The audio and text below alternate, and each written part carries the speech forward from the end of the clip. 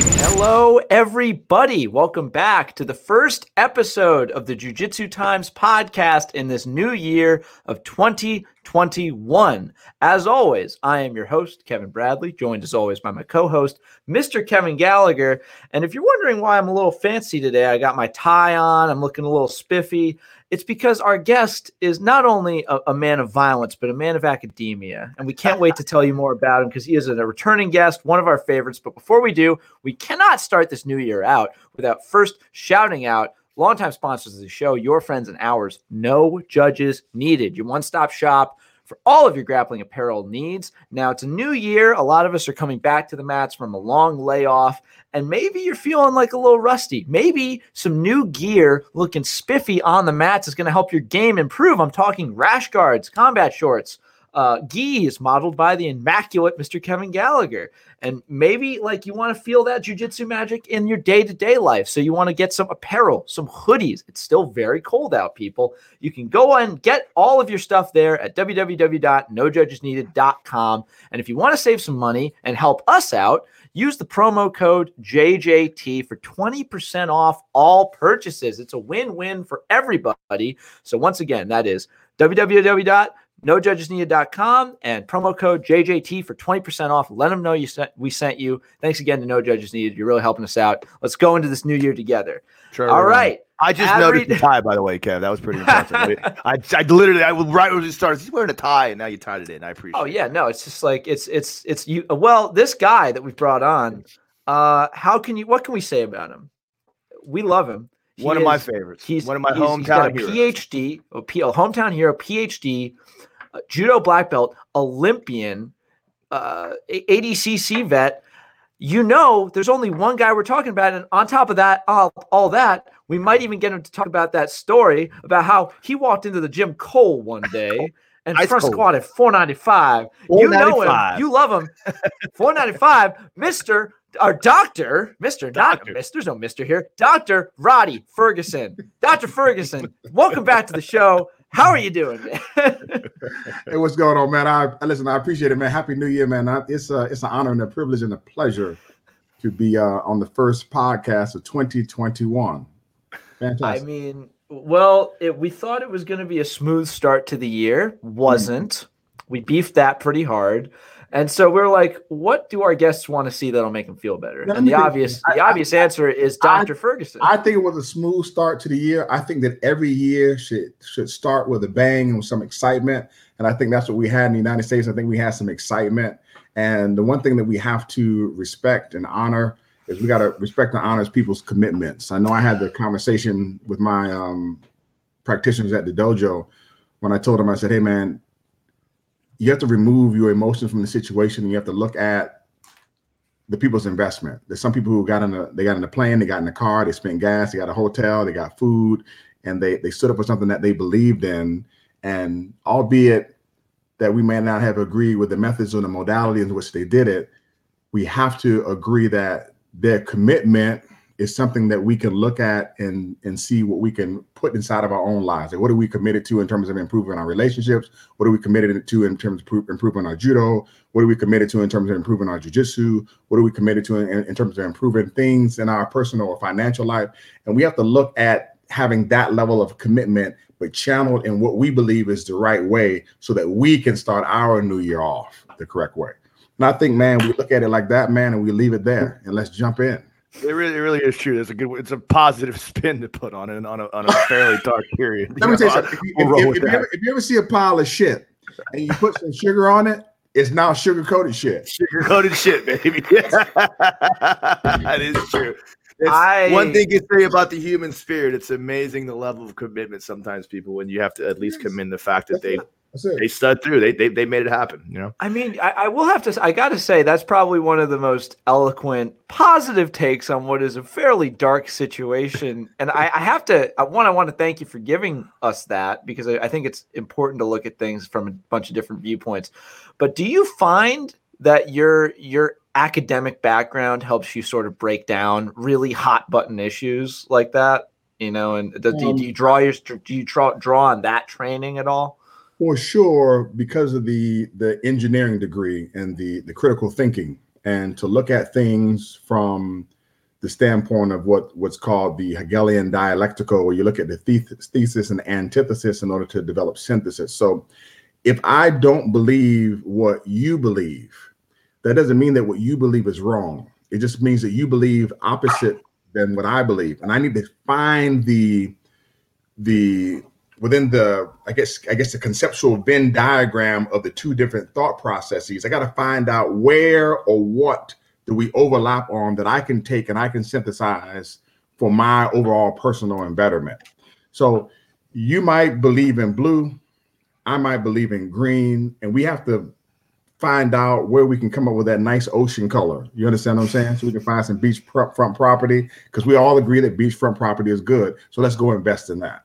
That's interesting, and it actually kind of ties into maybe some of the current situation we're talking about. When we talk about that element of critical thinking, do you believe that there are certain points when someone's own point of view becomes counterproductive to the truth based upon their own critical analysis? Like, you can take something and criticize it, and you have a preconceived notion of the direction you'd like to reach. And yes, you can base it up with fact, and yes, you can spew the results into your own opinion to help base up your thesis or back up your thesis. Do you believe that sometimes they take it too far? I believe that people take it too far because they don't have the practice, the practical part of the thesis and the antithesis conundrum. They don't have the practical part. And what I mean by the practical part, so in judo and jiu-jitsu, you can come to the table, Kevin, and you can believe what it is you want to believe. You can believe takedowns don't matter. You can believe that butt scooting is the way to go. You can believe what you want to believe. I can come to the table and believe I can slam you, I can pick you up and throw you to the floor and knock you out. You can say, I've never seen anybody knocked out from a throw. I don't believe that shit, blah, blah, blah, blah. We have the opportunity in our sport, in our different sports, in both sports, in judo and jiu-jitsu. If you want to take your radical belief system, you can take your radical belief system, you can bring it right inside the dojo and right on the mat, and you know what you'll find out? You'll find out very quickly your shit doesn't work. That's why we talked about before when you brought me on the podcast to talk today about the importance of judo and jiu-jitsu in today's society. It's because we have people who, I don't mind you running your mouth. I don't mind you having your own belief system. I don't mind you having a far left or a far right thing. But you can't have your thing and not allow it to be tested. It has to be tested. If your thing comes up wanting, then we can't go with your thesis. Case in point, it doesn't matter what I think about, what Kevin B thinks about, what Kevin Gallagher thinks about. We live in the United States of America. We have an issue or a problem. We take it to the judicial system. The judicial system decides whether it was good, bad, and they make a ruling on it. We have to accept what they say. We go forward. Kevin and I go on the mat. We fight in a no-gi contest, whether it's ADCC or no judges needed or NAGA or whatever the rule set is. We get done with the rule set. Kevin wins. I can't get off the mat, walk over to him, and slap him in the face and be like, hey, man, I think you cheated in there, and I don't like what the fuck you did. It doesn't work like that. I go over to Kevin. I shake his hand. I appreciate him for showing up, for bringing everything that he brought to the table, for operating inside of the rule set that we agreed to as practitioners, as Americans, or as practitioners. And then we go on, and then either we come back 4 years later, or 2 months later, or 3 months later, and then we fight again. That's right. And that's one of the things that I always find the most beautiful about BJJ. And one of the things that I taught some private lessons today. I talked to a couple of my clients today. They told me this in very similar terms, that this is so great because it's an opportunity for them to escape the madness of the world. That, there's a certain beauty in the simplicity of fighting. There's two men on the mat. Doesn't matter what your point of view is. It doesn't matter what facts you use. It doesn't matter. One person's going to win and one person's going to lose. And at that moment, that's all that matters. And one person is going to win and one person is going to lose. Right. And the beautiful thing about sport, and that's why I tell all parents who are listening, man, allow your kids to practice a sport and don't let them quit Come up with a defined period of time. You try it for 12 months. You try it for 6 months. I think anything less than 6 months is too little. You try it for a season. You let them do the thing. Do not let them quit.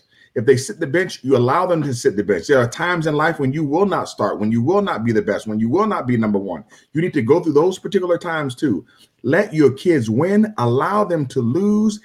Let them lose with grace and allow them to win with grace, and let them know there will be winners and there will be losers, and we don't need participation trophies. Understanding how to lose and the benefits of losing gracefully is something that gets taught in sport. That's what we said, there's educative value in sport.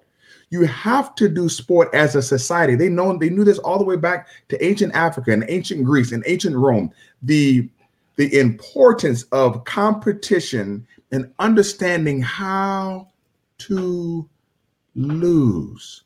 Just imagine, man, if we're on the playground and every time I play with you, Kevin, and I win and you say I cheated.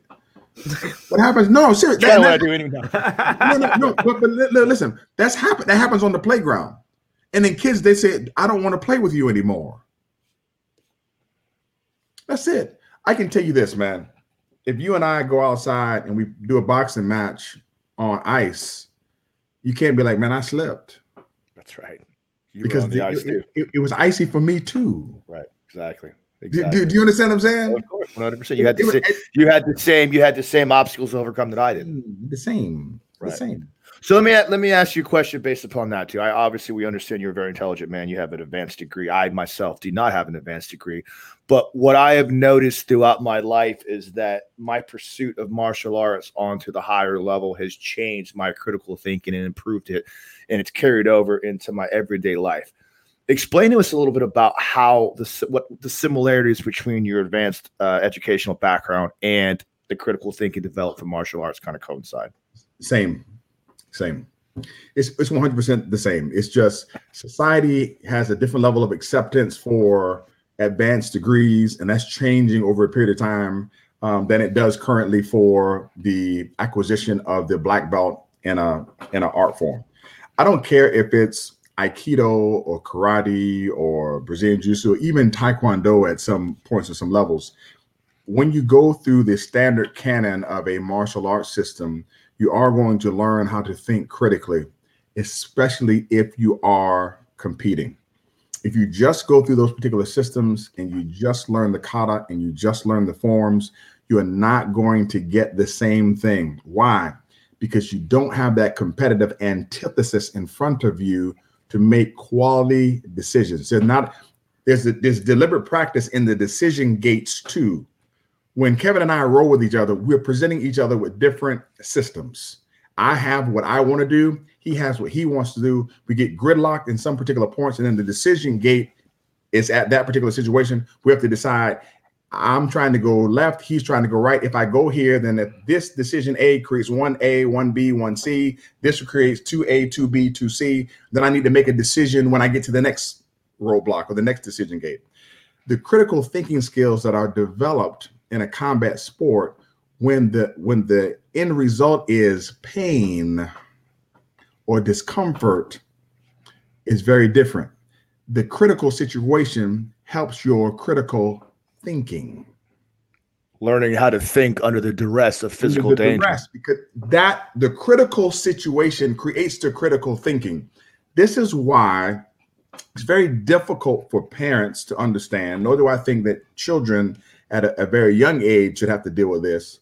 But those parents of those children who want to be elite level athletes, once they hit the age of 15, 16, 17, the type of practices that they get in when they're getting choked and they're getting submitted, and it's happening over and over again. And then sometimes the instructor's not honoring their first tap. Because I'm not honoring your first tap, because you need to take that time trying to decide how to get out, not trying to take that time to decide how to tap. Because as your level increases, that moment that you think that you're getting ready to go to sleep, that moment that you tap, you can use that last kick to get out and thus get out. But you're afraid that you're going to go to sleep, so then you tap. So then there's the deliberate practice in the thinking or the time slice or the decision gate of How do I make an appropriate decision? And when do I know if and when I can get out? And I can't mimic that unless I get you all the way to that point that doesn't look good to parents. Right. But it's a true situation that happens at the higher levels. And if I'm training you for the higher levels, I can't wait till you get to the higher level to train you. We need to know now if you're a fucking pussy or if you can handle it. But we need to know that now. We don't need to know that after a $50,000, $80,000 a year investment. If you were looking for the soft touch this episode, nothing soft touch about Roddy Ferguson. We have a judo Olympian. He is tougher than granite. He just does not give a shit. I don't listen, and I don't. When I was younger, I did. Man, I'll be 46 this year. I give a fuck about what you think about me. I had one guy tell me, "Well, some people don't like you." I mean, I don't give a fuck. Right. What are you talking about? So what? Who doesn't like you? Wait. Who doesn't like you? I want to know. He couldn't tell me. He just said some people don't like me. That's some bullshit. Some Everyone loves you, Roddy. listen, I'm sure some people don't like me, but I'm too old to give a shit. You reach that point, you don't care anymore. And I understand my parents now. My parents don't give a shit. Man, that's my parents. I don't care nothing about it. My parents do what they. My parents don't care about my opinion. So, one more question about that. I kind of was thinking about one of the directions I was wanting to go, and I love what you said, but I was curious about. So, I just got my professor stripes. I've been a black belt for 4 years, and I say that in regards to, I consider. Thank you, sir. What degree now? Well, we run it different with Gracie, so I just got my professor stripe, so I haven't got my first degree, but it's 4 years as a black belt. I've been now. Normally it would be a first degree, but we do it different. We go the white bar, then the red bar. I've got the 2 professor stripes at the end of my red bar now. Right. But the context I bring that up in is the fact that, as I've been a black belt and teaching, I teach private lessons all day long. I teach classes all day long. It's something that I truly, truly enjoy, because what I've noticed is that the advancement of my jiu-jitsu comes way more from the insightful thought process of breaking down techniques and breaking down moves, and therefore making them easier for people to understand and digest, than I do from my own application of the techniques most of the time. Tell me how that correlates to, again, of an advanced educational degree. That happens now. Right. That didn't happen before. No. On a certain level, nowhere near the level it is now. It could have, but your youth would not allow it. Right. Because you can't go as much now that I have now. So let me say this. So there's a life cycle as it pertains to what we call the acquisition of knowledge or expertise. Everybody starts out as what we call a practitioner. You go out to the playground, you play kickball, you're not reading no kickball rules, you're not studying kickball theory, you don't give a fuck about the thickness of the rubber of the ball, you don't give a fuck about none of that. You go out, you play kickball. Everybody starts out as a practitioner. The white belt who comes in starts out as a practitioner. Then as you do the sport and you advance, you become what's called a practitioner scholar. Now you're practicing, you're getting on YouTube, you're looking up shit, you don't know what you're looking up, and you bring it in the dojo, and the instructor says, don't do that shit, do what I taught you. You go through this practitioner scholar, and then you get good. And then what happens is your ability to do things starts to decrease. Physically, you start getting nicked up, little meniscus tear, shoulder doesn't go back as far, little arthritis, start getting older, the process of maturity.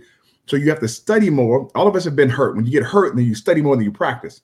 So you start morphing yourself into what's called a scholar practitioner, no longer practitioner scholar. And then you get old where you can't practice as much anymore, and you move yourself all the way to just a scholar. Now you get to the point where you're a scholar, so you're studying. And as a scholar, you begin now teaching more, which is what Kevin's talking about. So when you look at the academic process and you go all the way to the PhD, and the doctoral side, most of those degrees are what we call they're theoretical degrees, philosophical approaches, where we look at framework and how things are done. So you get to the black belt level in jiu-jitsu, and you look back on all the shit that you did before, and you were like, I don't need all of that shit. So all of that shit was cool, but fuck, I need to learn how to frame. This is when you start thinking about frames. You're like, you know what? The guard in and of itself is a frame. The half guard is a frame. The X guard, De La Riva, those are really all frames that stop people from penetrating and passing. So I need to learn how to build the layer of framing to create my guard housing. Then you start looking at passing. You say, okay, now I need to open and then break down these layers of framing. Now you no longer think about moves anymore because now you're thinking along conceptual framework. So moves you don't even get involved in moves anymore. You think about the De La Riva framework, the butterfly guard framework, the closed guard framework, the half guard framework, and then the moves don't mean shit. And people say, well, can you show me that? Kevin, you have forgotten more fucking submissions. I know, that's a good point. Like some people try to explain to me some shit, and I was like, show me what you're talking about. And then I have to run that by me again. It's there somewhere. It's somewhere. I gotta go through. It's like I gotta go through the crates, man, to find the right album. You're just going into that. It's like going into that warehouse where they have the Ark of the Covenant and Indiana Jones. You're just like, what shelf is it on? Damn it! I know it's in here somewhere. And then you get so old, you got to be like, okay, I can't think about this shit. Do it to me. Show it to me. Okay, I got it. And then you can give it to them. It's because you've moved all the way into the realm of a scholar. The reason why we have these crazy discussions online are because you're meeting everybody in a different space. You're meeting the white belt when they're a practitioner. You're meeting the blue purple belt when they're a practitioner scholar.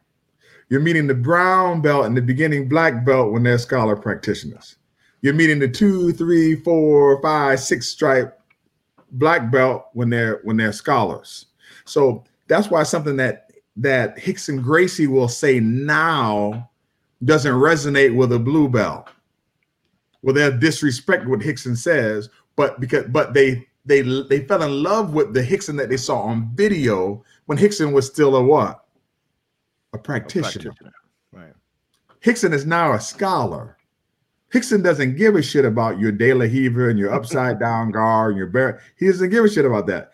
Rickson is teaching theoretical jujitsu now. Well, do you think that same kind of criticism where there's a lack of respect applies to someone like Danaher? Because I feel like Danaher really came into his own as a theoretical jujitsu like philosopher, more so than when he was competing. You know, he's made his bones as the Professor X, the guy that sits and explains and pontificates, rather than the guy who's winning ADCCs and you know. Do you think that it's the same, or do you think it's a little different? Oh man, he's thinking. We're gonna get a big hunk of knowledge now. You got a sip of coffee. Oh man, how much coffee you drink today, Rowdy? My third cup. Cup. This is the most quiet this podcast has been in 80 plus episodes. This is the most tense situation. I'm not going to edit any of it out. I'm just going to.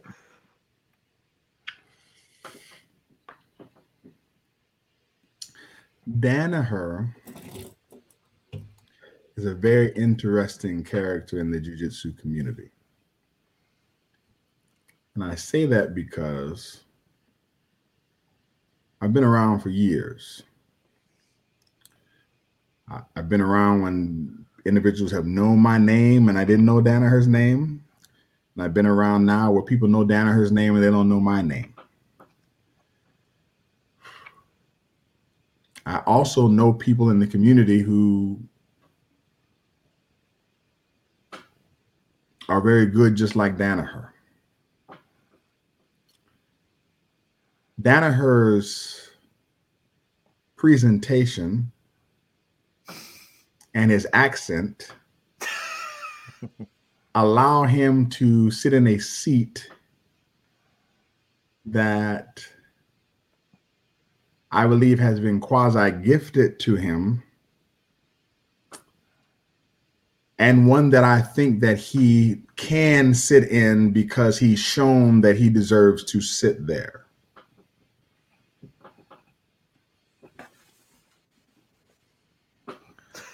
I can respect that. I can understand that. I will just back that up because there's parts of me that agree the same with you. Like there's Danaher is a very intelligent man. There's no bones about that. He's an intelligent guy. I would not. Got a doctorate for some. I think he's got a doctorate in philosophy. I think he left. I think he left before he got his graduate degree. I don't think he. Yes, I'm telling you this. I have not heard anything that Danaher has said that I personally don't say myself. I haven't heard anything that he said that is incorrect either. Right. I find him to be a quality instructor and a great professor.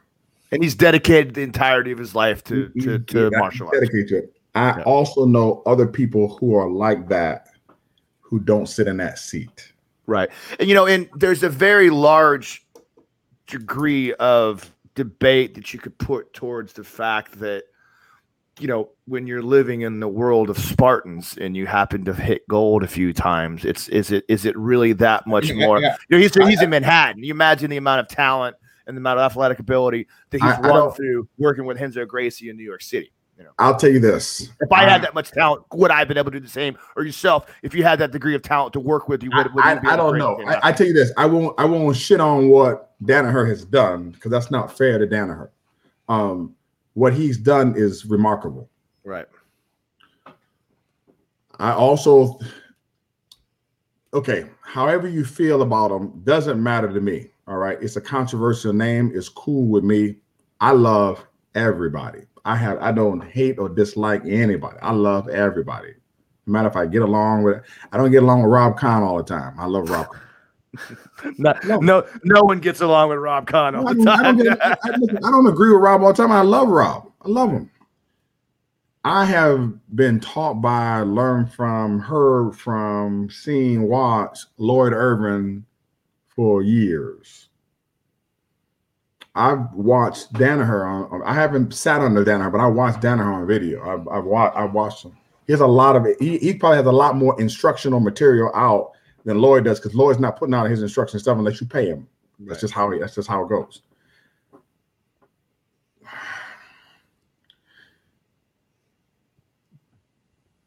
Is Danaher's Matt level IQ and genius close to Lloyd's?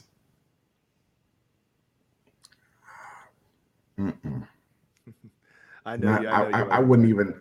He wouldn't even be able to sit on the same block or in the same city. Right. That's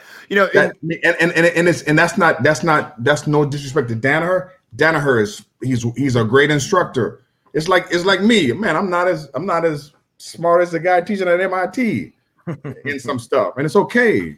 Right. I'm perfect for my people. One thing that I will say about John, and this is something that like you can relate to, is that I really appreciate the fact that, before it was cool to do so, I'm talking prior to Robert Drysdale's new book, Opening Close Guard. Again, if you haven't read it, I know you've talked to Robert a few times. I'm sure you've read the book by now. It's amazing.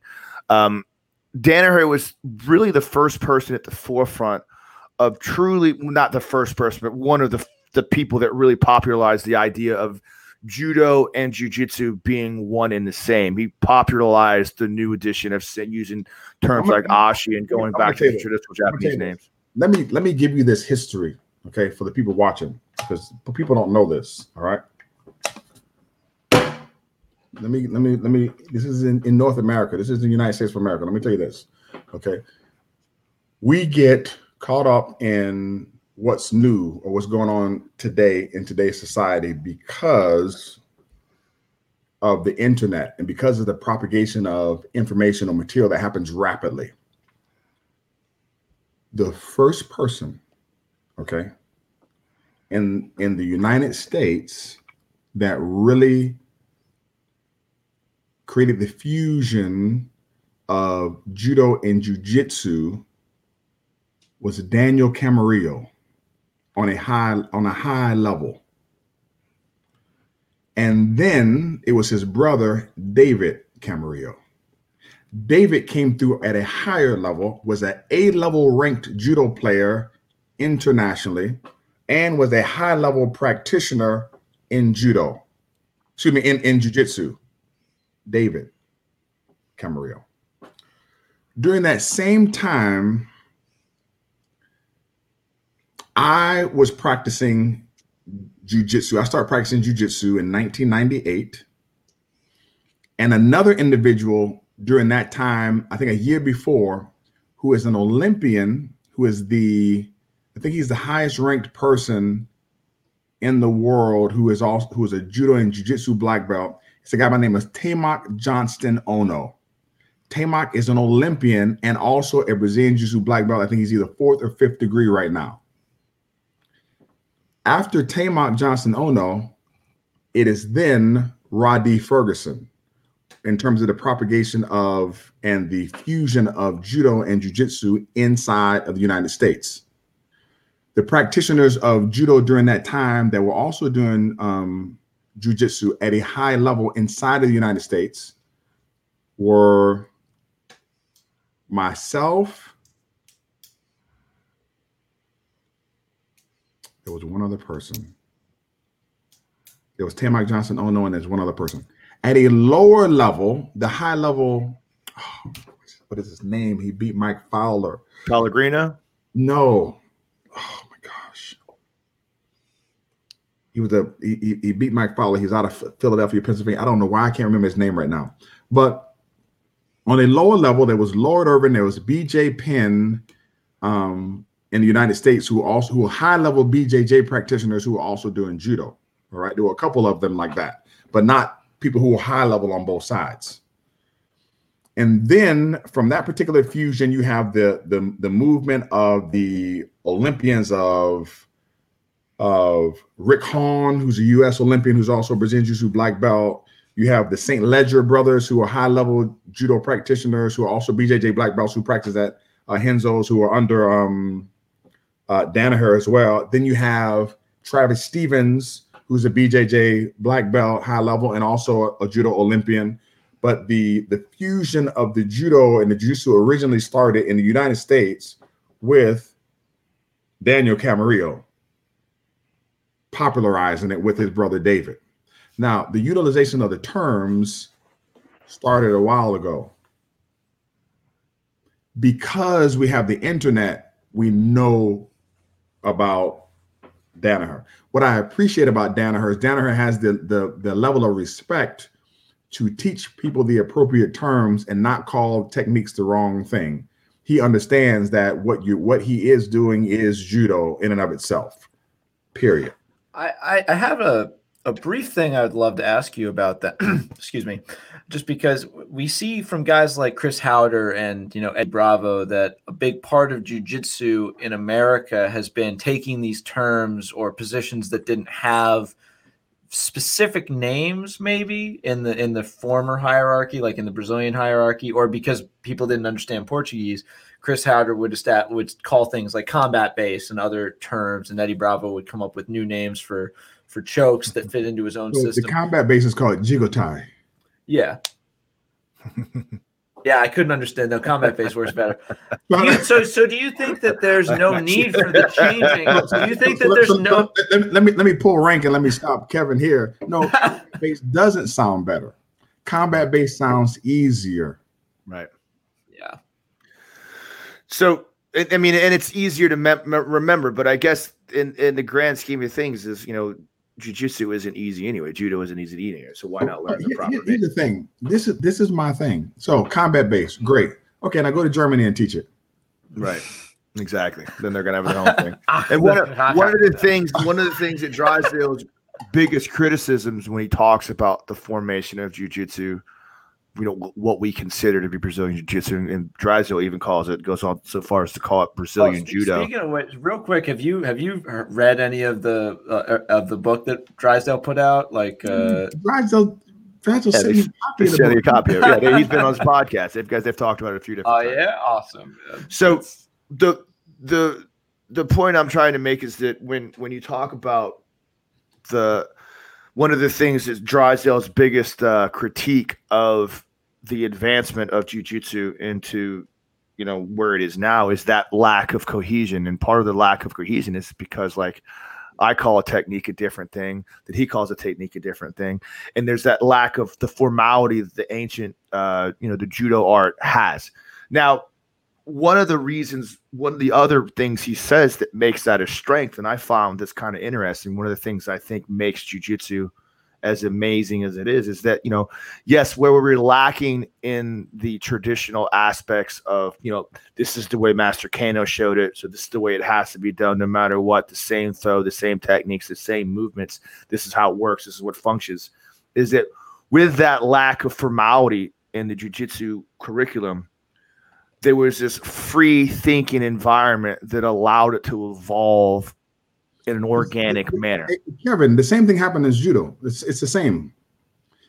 Jiu-jitsu is just an iteration behind. It's the same thing happens on the competitive level of judo. Here's the thing. Jiu-jitsu, you're gonna understand Rickson Gracie. The people who are listening, you're gonna understand Rickson Gracie a lot better when I tell you this. Judo has kata for a reason. The root of judo has to remain immovable. Branches can go, fruit can drop off, other things can grow, jiu-jitsu can grow, but the root of judo has to maintain the same. And kata, I don't like kata. I'm not a kata fan, but there are certain people who kata has to maintain itself so that the root stays the same. Otherwise, what happens in the flow of the free thinking, you get the old school versus new school argument, or you get, I don't train in the gi anymore because there's no gi on the street. And those things have nothing to do with anything, because a martial art has a uniform to it, just like the military has uniforms. So there's still there's a place for the branches and the offshoots and the fruit and the new seeds, but the root has to maintain itself. When it comes to Brazilian Jiu-Jitsu, which is really old school judo at its core, it was still created to be a martial art for self-defense. Rickson is not preaching self-defense because he doesn't agree with the new school competitors. He's preaching self-defense because if you do not preserve that part of jiu-jitsu morphs and changes every 10 to 15 years. And if it does that, it doesn't have anything. When you look back at a case in point, you look right now at an old school, as Drysdale would say, pre-2000 jiu-jitsu match. It looks nothing like jiu-jitsu today, does it? No. Ooh. So when you look at a old school, even pre-2000 judo match, it looks nothing like judo does today either. But the kata of judo is the same. The foundations, the fundamentals. It's the same. When somebody walks into a judo school, they will learn the same foundational stuff. When somebody walks into a jiu-jitsu school, the foundational techniques are different for every school. Like some people tell me when they say, "Oh man, when I came to school, I learned leg locks from day one." Well, that some people have a problem with it. Some people don't. Yeah, that's a movement we've been seeing more of. We talked about it with Jay Rugglebudo a few episodes ago, and that it's that the style of coaching jiu-jitsu has changed for a lot of people, where instead of going through from point A to point B in the way that it's traditionally been done, they'll skip right to things you will see in competition. You'll be going over very specific situations that appear very more often than not, like things you can rely on happening. And I would love, as someone with a very different point of view, I would love to get your thoughts on like just skipping to the good stuff. Moreover, like, do you think that there's value in that for an art to grow, or is it important to cover a wider range? So here's the thing. It's cool to coach. It's cool to teach. You're going to learn a lot of things from coaching and teaching. Kevin, you've been coaching for a long time. You've been teaching. You teach private. You learn more now. You know more now than you did 3-4 years ago about teaching, which is why it takes so long before you get your instructor stripes, right? I had the opportunity I've been teaching and coaching since 2001, all right? When I first started coaching at University of Maryland strength and conditioning, and then I was assistant coach at Towson State University for strength and conditioning. I got my master's of arts in teaching. I got a PhD in education, 2 years, 7 years, 9 years. Getting on the mat and coaching and teaching based upon what you believe and what you've seen on an anecdotal level is cool. It has an enormous amount of value. But then there's a level of understanding how people learn, learning styles, conceptual framework, the benefit of a standard canon of education, understanding curriculum development, understanding spiraling teaching techniques, and how best to create a competitor or a practitioner for long-term value. And I think some of these things aren't looked at when somebody walks into a facility. Case in point, what Kevin knows now and what I know now about what somebody needs to do to practice jiu-jitsu in their 80s is very different than what we knew 10 years ago. You're not going to see two 80-year-olds on the mat sitting back and attacking each other's legs. It's not going to happen. Why? It's not going to happen because they can't move like that anymore. At its core, jiu-jitsu and judo are self-defense arts. What we do off of the art in order for sport to occur, those things are anomalies inside of the matrix. Should we teach those things? Yes, we should. We should teach those things to people who have the intent or the intention to compete. They say, well, I don't know if the person wants to compete or not when they come in my place. Great. So then teach them as if they're not going to compete. And then if they show promise as if they do want to compete, then they'll have the foundational base to compete. Kevin had this happen to him. I had this happen to me. We got all the way up to about brown belt, black belt, and then had to go back and pick up the shit that we didn't fucking know because we didn't do it because we were so focused on competing.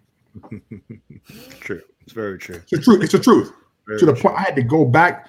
I got with a guy by the name of Dustin Dennis, who fucking made me feel like a white belt when I was a black belt because I didn't know any fucking thing that I needed to know. Right. I was just good at competing. I was good at winning. I was good. So I got to the point where when it was time for me to be a black belt and teach, I can only teach what I did. So I get on the mat and say, I like doing this technique like this. And I like, well, fuck, man, the way you do it and what you do that's good for you or your body or your style, that's not standard jiu-jitsu. That's what you did. Now, if you're doing a seminar, great. But when it's time, when your vat is filled and it's time for you to pour back into the community, you need to fucking pour back some fucking value. And you can't get inside of a place or a facility and start teaching 6, 7, 8, 9-year-olds, hey man, we're gonna sit back and do a leg lock. So as a competitor, someone that's clearly a way higher level competitor than probably most of the people we ever had on the show, to be an Olympian is another level of success that a vast majority of the world will never come close to understanding.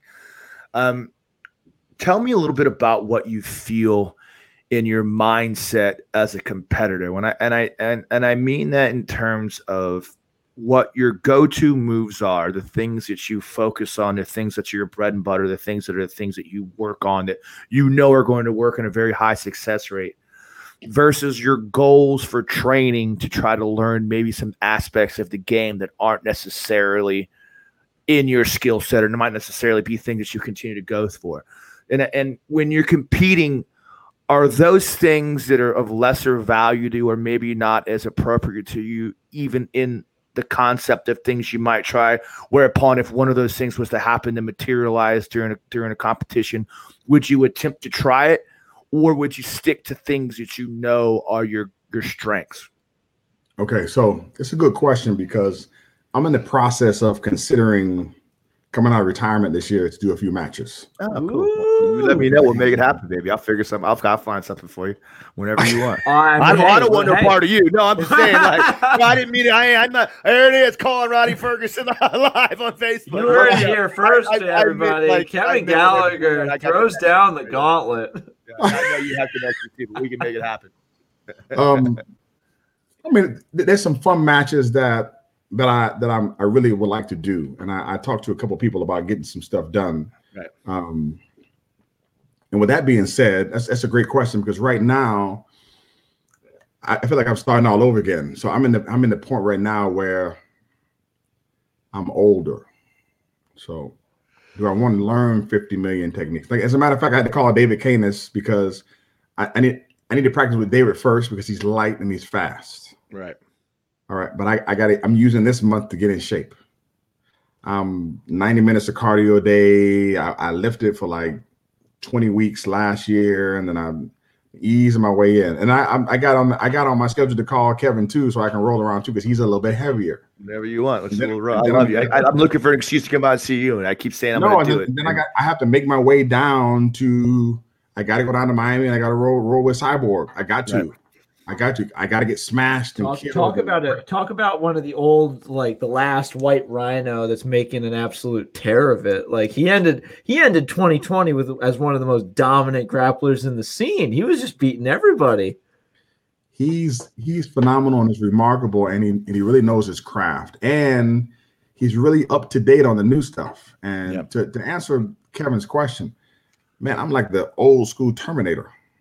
I don't know some of the new stuff because I'm stuck in this cycle of, if you've ever met a kindergarten teacher, all right, they're the worst people to talk to. I mean, you sound like you're talking to a kid because they talk to kids all day. So adults who teach kindergartners for 5, 10, 15 years, they don't realize that they talk. Hey, so would you like some lemonade, Kevin? I don't want no lemonade, motherfucker. I mean, put a little whiskey in it, maybe we can talk. But they have a certain cadence and a style that they speak in because that's what they're used to doing all the time.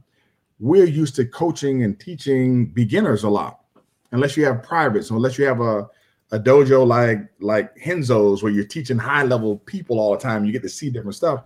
I got white belts and yellow belts all the time in judo, and white belts and maybe a few greens on the jiu-jitsu side, with the attrition happening at the blue belt level where they leave. Right. I had some purple belts and then they leave. Right. It just happens for an adult to stay with you 10, 12, 15 years. It's tough. So I get caught in this thing where my basics are fucking phenomenal. I mean, my basics are phenomenal. Like when Kevin and I rolled, man, we're older guys. Basic movements, man. Right. Basic. I mean, tight, hard basics too, right, Kevin? Right. Yeah. Right. I mean, don't bring it back up. I still get nightmares about your big ass on me for 30 minutes. Great basics, great sweeps, great passes. Right. Because I don't need the fancy stuff. I need to do the simple stuff with a high level of complexity and accuracy. Right. And there's a point where when you're training, you know that the process of winning is based upon me presenting you with a lock for which you don't have the key. If I get caught in a loop, a process loop that I don't know, it doesn't matter how good or how bad the other person is, I'm going to lose. So let me say this. So there are process loops that are inside of the no-gi framework that I don't know. There's just some that I don't know. Most of them occur if I'm on my back. Right. So then what do you do? What I was more interested in the context of when you were in your prime, when you were Olympic athlete Roddy Ferguson. So like 3 years ago. When you step on the mat at the highest level of competition, does your game narrow down or broaden? No, narrow, completely narrow, completely 100% narrow. Myopic focus. Right.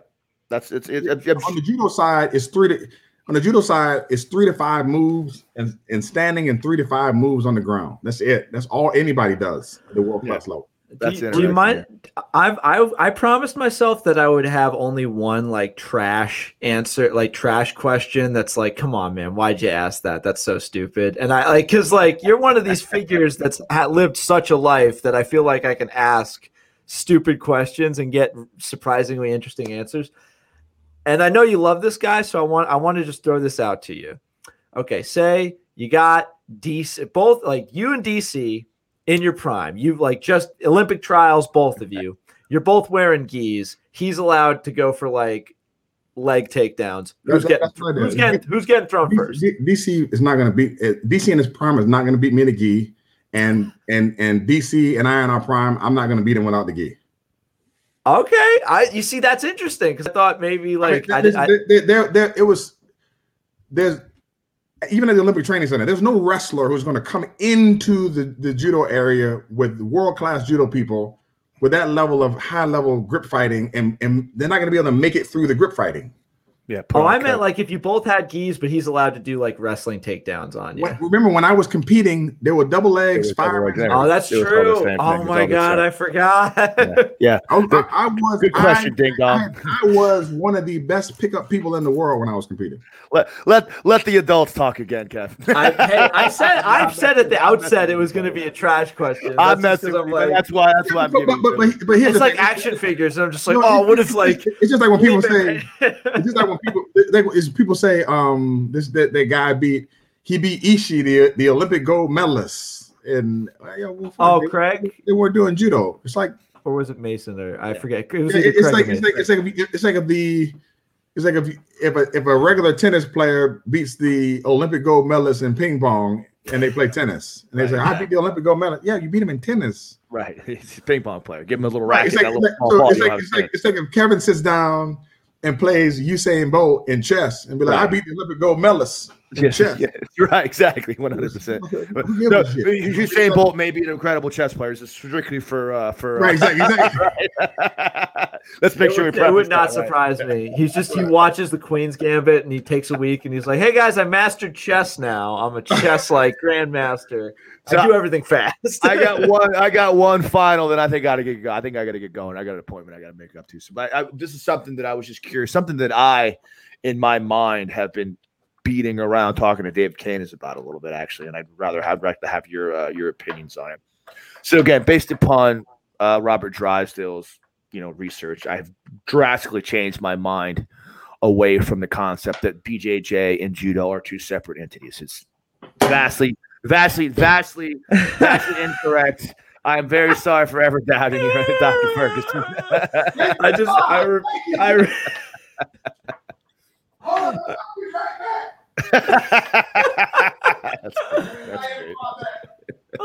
I remember all the hate. For everyone who did not drop the microphone. For everybody that did not go and catch it, I'm going to link below. The first time we had Dr. Ferguson on.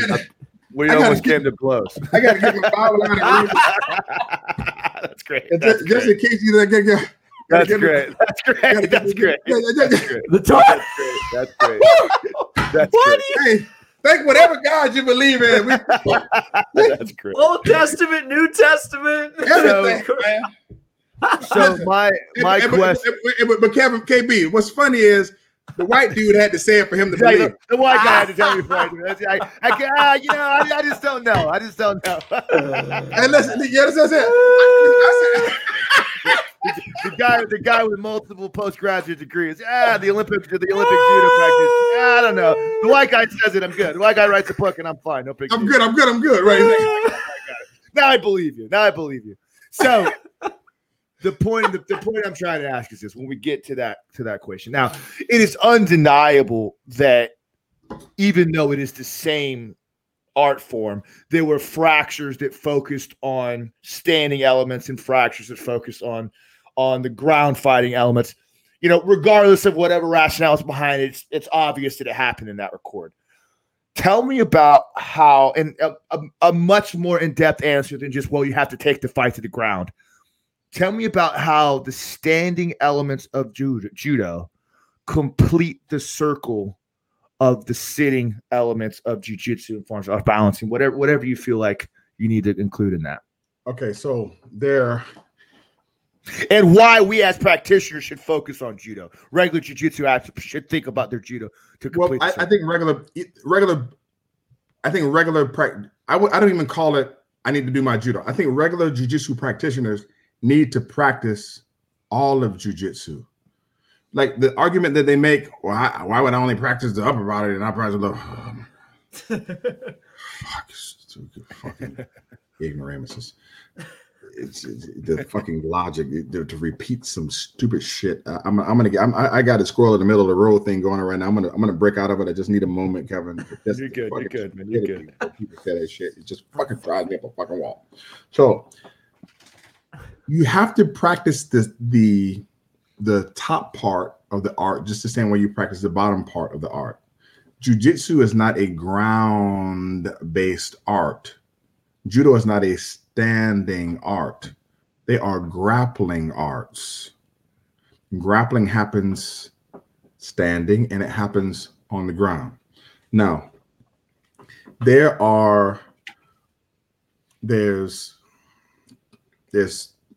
really four elements of any technique, no matter if on the ground or if it's standing. There's the kumikata, which is the gripping, all right? There's the kazushi, which is the off-balancing. There's the sakuri, which is the entry of the technique. And there's kake, which is the completion of the throwing. Everything has this. A half guard sweep has the placement of the hands, the kumikata, all right? Then it has the kazushi, the off-balancing, when you rock forward or rock back or find the moment when the leg moves, you come in. All right. Then it has the sakuri when you enter into, and then it has the kake of how you complete and finish knee to the hip, high leg out, and then come on the side mount or whatever. All of these elements exist in standing and they exist on the ground.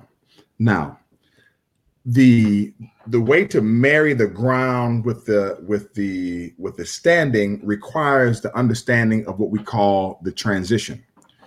We don't practice a lot of transition in Brazilian Jiu-Jitsu because we use wrestling instead of judo, because a lot of people talk about do no gi and like no gi. So we say we have to work on your ability to scramble. Scrambling is a haphazard thing that Jiu-Jitsu got from wrestling. If you really look at like some videos from Ben Askren, you'll understand that the scramble is not random. The scramble is ordered. But if you do not have enough standing to ground transition, then you don't have the deliberate practice of marrying how to go from the standing position into the submission. What happens is Jiu-Jitsu practitioners, because we have rules in Jiu-Jitsu where you can't slam, they end up putting themselves in situations that are not great situations for self-defense, nor great situations if rule sets are changed, because they don't learn how to throw, learn how to fall, or respect the impact from a throw. Just like strikes change if you do half guard or not in MMA, like the sport half guard and the MMA half guard is totally different. We've seen very few people do half guard in MMA successfully. One of the best to ever do half guard in MMA is a guy by the name of Nogueira. Nogueira had one of the best half guards in MMA. Most people. Damian Maia hashtag is pretty good too, but he's pretty good. We'll give you that. And Damian Maia was able to refine it because Nogueira took a fucking beating doing it. Yeah, yes. There's the beauty of the simplicity of those two jiu-jitsu at that high of a level is fantastic. But another guy who's a distant second but very, very good in the MMA context was Jeff Munson. With deep half and half guard in MMA. Okay. Now it changes because of strikes. If you don't practice the jiu-jitsu with the strikes, you don't know what jiu-jitsu actually is effective in self-defense. If you don't practice jiu-jitsu from the standing position along with the throws, you do not understand how to transition. The importance of training stand-up, okay, main reason is so that you develop local muscular endurance in the legs. What happens is the jiu-jitsu practitioner gets very tired when they have to stand up because they're not used to using their legs. And when you get tired, what's the first thing you do? You go to the neural pathway that you've created, which is the most efficient for you. So the first thing they do is pull what? Guard. Pull guard and sit down. Now you pull guard and you sit down because you believe that you have the best option when you're in the guard. Depending on the rule set, if the person can pick you up and slam you or pick you up and pass, all right, then you caught yourself in what we call in my dojo a have mercy situation where you screaming, Lord, have mercy. I did not to interrupt you. I know we're running out on time, and I think this would be a really fun way to button it up. But Chris Howder, we had him on, and I know he's repurposed a lot of terms, but he also had he said something that's sort of resonates a lot with what you're saying, and that's that a lot of the pitfalls that people fall prey to and early in their jiu-jitsu nature is failing to resist what he called the seductive nature of guard. You learn so many attacks from the guard. You learn how to attack and defend yourself in the guard and move, that it feels like that's where you need to be. And he says people fail to realize that it is if you end up there situation. You shouldn't be hoping to end up called guard for a reason because it's a defensive position. You pull guard because in your belief, you believe that per the SWOT analysis that you have in your mind, you have more strengths than that person does in this particular position. You believe if I pull guard, I can beat this person here, but I cannot beat this person standing. So that you pull guard. The problem that I see with jiu-jitsu is that jiu-jitsu has this element where if I walk out and you slap five with me and you touch me and you sit down, that it's my responsibility to get down on the ground and not your responsibility to stand up. Whereas people in Brazilian Jiu-Jitsu say the person who's standing up is running away from the fight. Right. I get that from a very strategical martial art point of view, and it's definitely a fallacy in that regard. And I tell you what, I would counter you and say that it's not a strategy. It's a tactic. Interesting. It's a tactic that you use because the overarching strategy for anything is to win. Now, how you win is based upon the way that you apply the tactics to achieve the overarching strategy. The way that you apply the tactics have everything to do with the rule set. I think a shift in rule set would change everything. If you make 1 or 2 shifts in the rule sets for ADCC and BJJ, it immediately becomes what? Judo. and with that, the circle takes the square. That is just about the most perfect place we could ever hope to end an episode with Dr. Roddy Ferguson. Dr. Ferguson, truly, thank you so much for your time. And we know it's very precious, but if you wanted to take this moment to shout out any sponsors or people you like or things you want to promote, we'd love if you shared anything you got coming down the pipe in terms of whatever you got, anything you got going on. Let me say for the people who are watching this, when you repeat it, okay, I didn't say anything bad about John Danaher.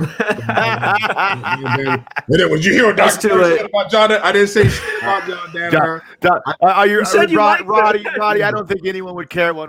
But listen. There are those type of people. I didn't say shit about John. I don't know John Danaher. I said I like what he does on video. I think he's very good for the art and the sport.